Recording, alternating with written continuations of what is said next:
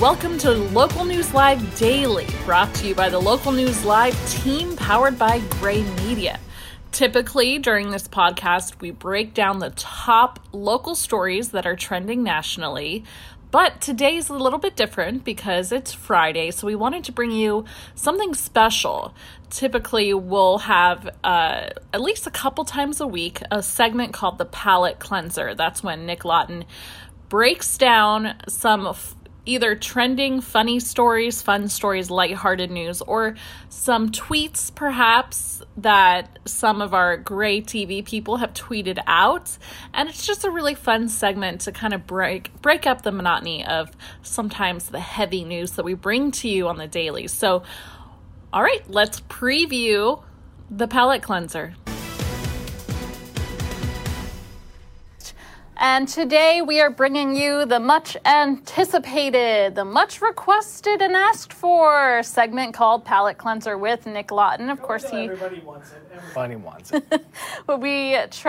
Nick tracks Gray TV's trending digital stories, but here's the twist. He finds the good news in the news that's happening in our Gray TV nation. And I'm going to pop up Nick now. Let's get these boxes in order. There we go. There you go. You organized it all right. I pressed the right buttons. Go me. Good for you. Good for me. All right, Nick. So if you could start us off by explaining what the Palate Cleanser is all about and what we should expect to see over the next few minutes here. Well, right here, this is all about the exhalation moment. Right here, all right, watching a bunch of news, especially if you're streaming us like constantly all day on in the background, you've seen a lot of stuff today. So every now and then you need to treat your eyeballs and your ear holes to something a little more positive, because that's the thing. There's plenty of good news out there. There's plenty of people still doing amazing good things out there. But a lot of times it just gets lost in the constant fog, the constant rush, the constant everything. So let's take a little moment together and let's focus on some fun things right here on our Gray TV stations across the nation. Right now, we're going to take you to 14 News WFIE. They're based in kind of like that tri-state no man's land between Indiana, Ohio, Kentucky. They cover all three of those things. So today they got to cover a little bit something cool done by Gray TV. Jessup the manatee returning to the wild today after he had to go through rehab at a Florida zoo. Now, he got the whole shebang. He got cleaned up, he got hydrated, he got washed up. He arrived to this Florida zoo in critical condition months ago, thanks to the wild out there. But they took care of him. They gave him a good brushing and everything. He's getting the life right there. He's getting the treatment. He's lazing around. Now we're going to show you the triumphant return of him to the wild right there. Now, this is going to be released just about 80 miles south of the Florida border in the waters over there. They lift him up. It takes a team of 8 or 9 people, look at that, just to move Mr. Jessup. But they get him in the water right there. They got to make sure he gets his bearings in those depths right there. All right. Like I said, they got a team of 8 or 9 people to bring him in there. Okay, we lower him in. We get him all nice and wet. We see how he does. And it looks like he's waking up. He's moving. And he's already off the stretcher. And off he goes. You got to imagine that's a great feeling, getting to look at a manatee that you've helped rescue, that you've helped bring back, and then you get to see them go off in the water and off from view, off to live their lives once again. Great job to the team at that Florida zoo. So something else on the animal kingdom scale, but something you might not like to see. We had a bit of a back and forth with some of our anchors at KOSA in Midland, Odessa, talking about cicada tacos.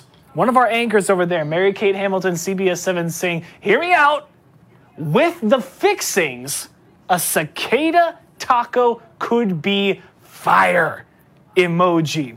Now, there is actually a man in Virginia who does just that. He makes cicada tacos. Look at this. You take the bugs, you put them in that bucket, not the bucket, you put it in that pot of boiling water, you take them, you fry them, you grill them up, you put all the fixings in there at the, Uh-oh, there goes the board. It's so disgusting that even the board doesn't want to see The it. board said, I'm the head out. Actually, we should call it, it's There the you go. Interactive Center. Cicada tacos. Now, some nutritional facts about cicadas. Very high in protein, very good in the high fats, high in the good fats. Good in the high fats, high in the good fats, all that stuff. So, Victoria, cicada tacos. You know, like churros, cicada tacos? That's a hard pass for me, Nick. Sorry. I mean, what about you? Would you try it? I mean, you were reading off several recipes that you were finding that you could use cicadas with. You know what? I would any try of them it. sound good? Yeah, I would try it because the thing about harvesting bugs, farming bugs, it might not taste as bad as you think. Plus, it's sustainable.